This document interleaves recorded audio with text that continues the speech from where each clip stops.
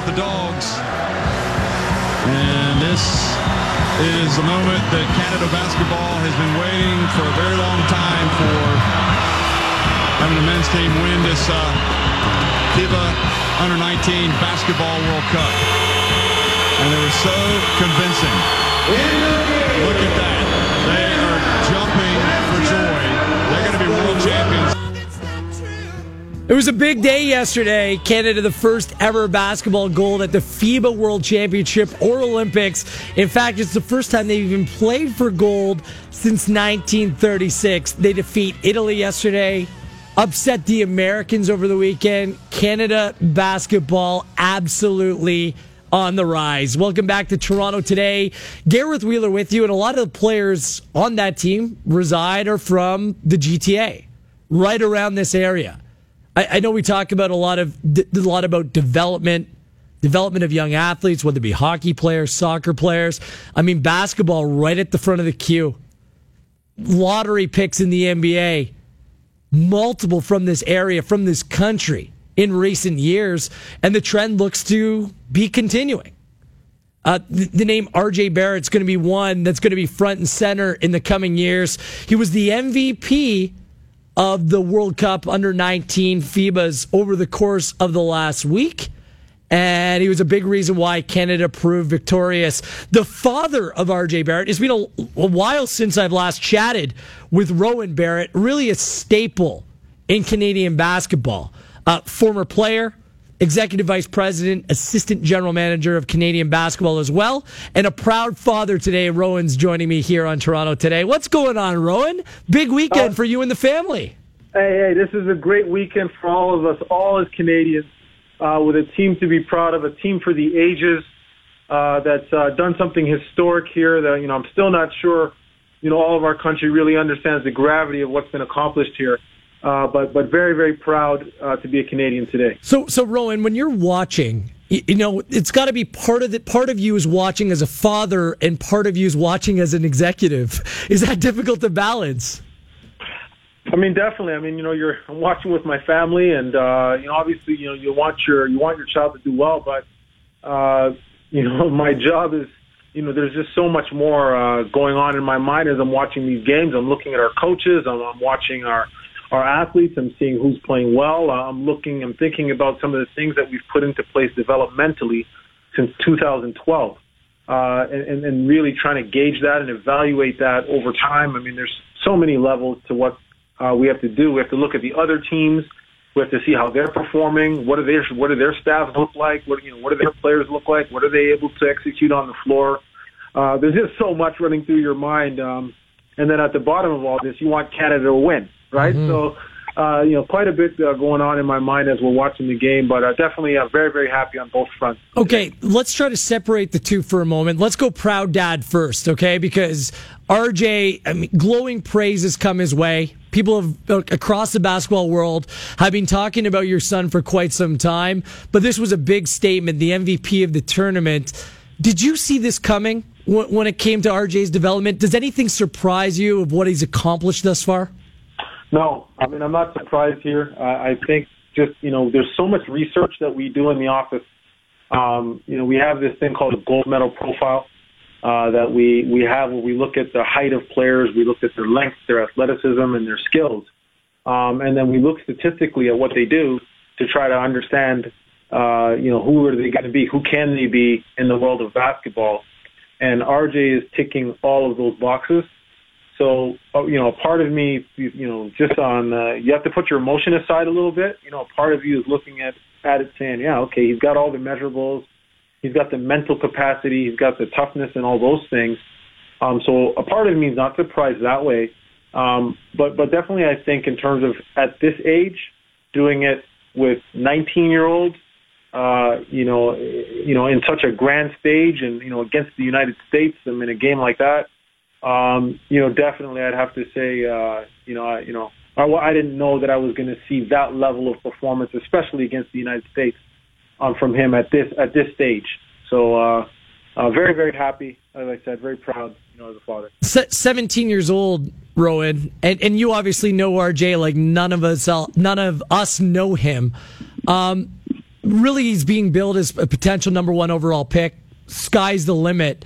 What about the mentality of your son? Because oftentimes that's what kind of separates the very good from the great. It seems like he has a level head. His play on the court speaks for itself, but the mentality seems right. Like, how much of that comes from you and your experience, and how much does that just come from the accrued experience that he's gained over the course of these early stages of his life? I think great question, Gareth. I mean, I think the first thing with him is that he's extremely competitive. And I don't know how he wouldn't be kind of growing up in my house. With myself, I mean, my wife was, an All-American track athlete in the States. I mean, her sister was the captain of LSU's track team. She was an Olympic sprinter for Jamaica. Both her grandparents were both 100-meter sprinters for Jamaica. So our family is full of competitive people. And so I think that's what you see with RJ quite a bit when he goes to play against the United States, or when he goes to play against Alonzo Ball when he's a freshman in high school, or any number of the draft picks that you're seeing in the lottery. I think RJ averaged 30 points and 10 rebounds against the top 8 seniors in the country this year, right? And ended those games with wins, most of them. So almost all but one. And so I think this is kind of who he's been. Big game player, takes on the competition, headhunts the main guys. It's kind of been who he is. Mm-hmm. And I'm just really happy to see him able to do it for our country in a moment that is meaningful, and do it with character, like selfless, working with the other guys, leading when he has to. I just feel like he's really growing, in front of our eyes. And hopefully, the sky's the limit. Hopefully he'll just, be able to continue working. And I think the one thing that probably we don't talk about much is, nobody achieves at that level just on talent.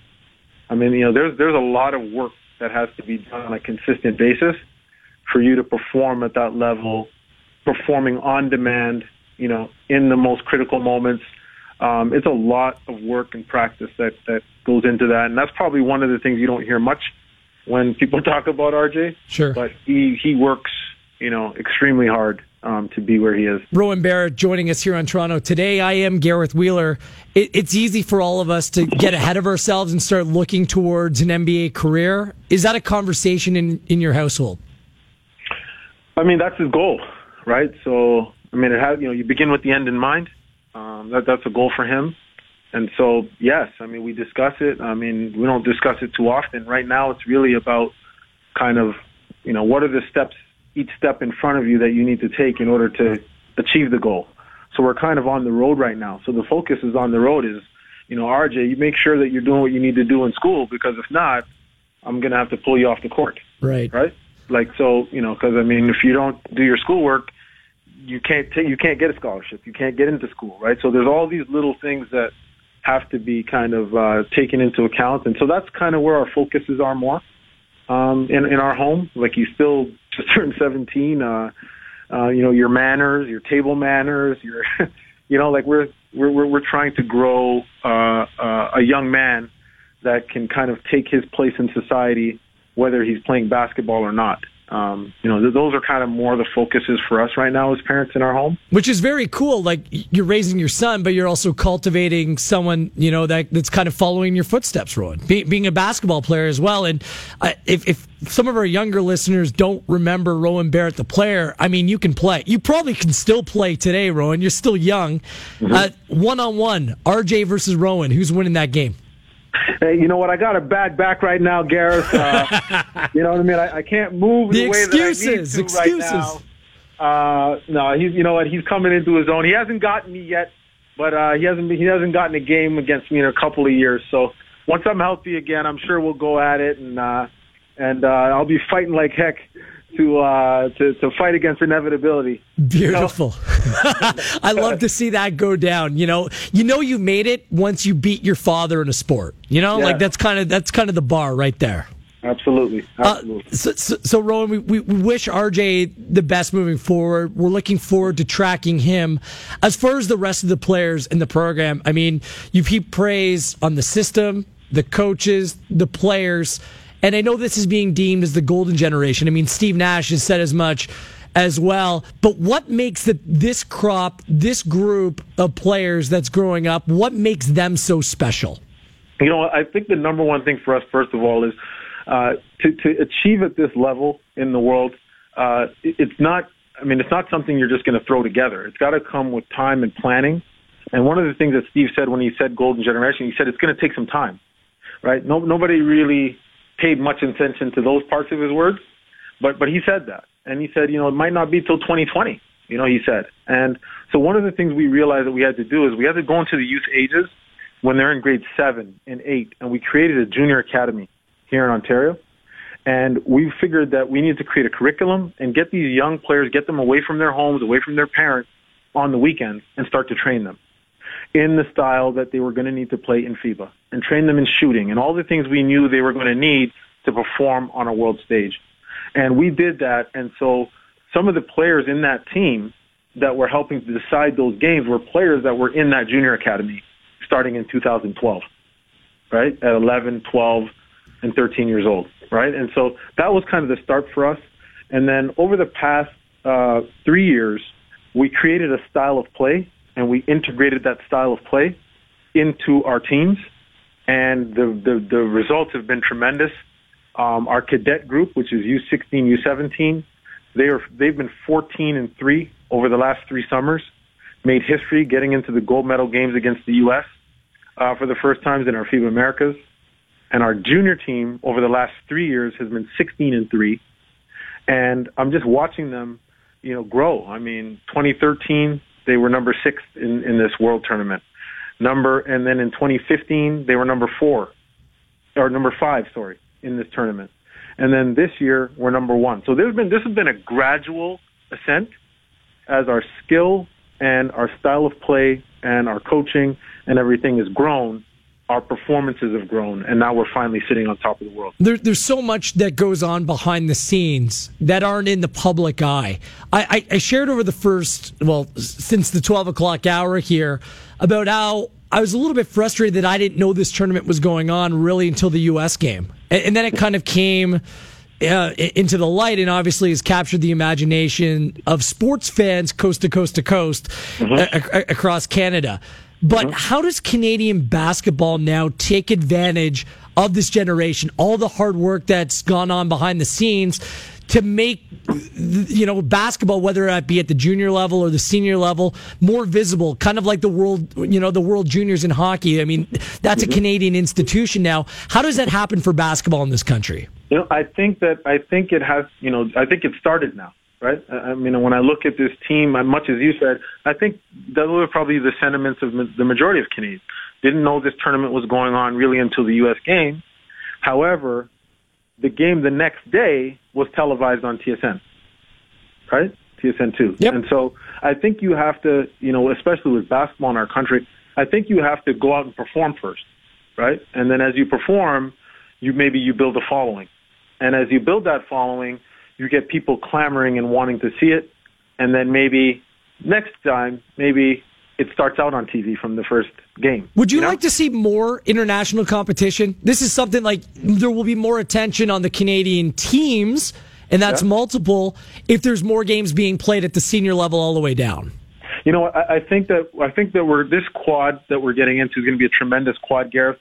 We're going to have many more games at home starting next summer with our U18 FIBA Americas on the boys' side here in Canada, right? I think the women have already started. They've done some great things, winning the FIBA Americas, on the senior women's. I think you saw the Pan Am Games. You saw us captivate the country with the women winning a gold, or our men winning a silver. And now we're going to start seeing more games at home. Like I said, the U18 FIBA Americas will be in Niagara Falls next year.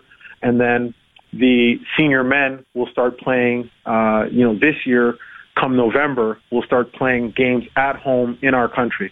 And so there'll be many more opportunities now than ever before in our history for Canadians to see us playing on home soil, to get involved, engage, and be able to follow and support our teams. Now Canadian basketball, I mean, do you guys have the foundation to build off this in terms of budget, in terms of sponsorship, in terms of partnerships, to really kind of maximize the true potential of this sport in this country? I think, this is always a chicken and the egg, right? Quite often you need to perform first before you get the monies. But I will say this, over the past 5 years, the growth in funding in our program has been tremendous. But in order for us to be a world power in this game, it's going to need to continue to grow. We're going to need more monies. I think we're showing that we're doing well with what we've been given. And now we need to take it to the next level. Now our players are going to be probably the best that they will have ever come into their primes, the Coreys, the Tristans, and, Wiggins is going to be older, and Jamal Murray and all these players. And then you can see we have some young ones coming up. We believe that we're going to be able to put the best mix of players with experience and skill on the floor at our senior levels. That's going to require more money. We do have a seed here that we've been able to use over the past few years, but definitely we're going to need more. And I feel that not only do we need people to provide, but we also need to perform and continue to show that we're worthy of that investment. Great stuff, Rowan. I'm a big supporter. I'm looking forward to seeing where this thing goes, because these are exciting times for you and the rest of Canadian basketball. Obviously, you vested interest in your family, but I know this has been a passion. This is part of who you are as well, the program in general. And it's incredible to see these young players succeed the way they do on the biggest stage available at their age. I really appreciate your time. Congratulate RJ and the rest of your family on behalf of us, and look forward to doing this again down the road.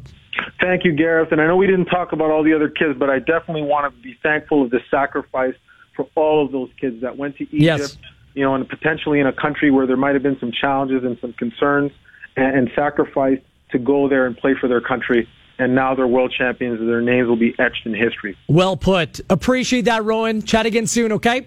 Thank you.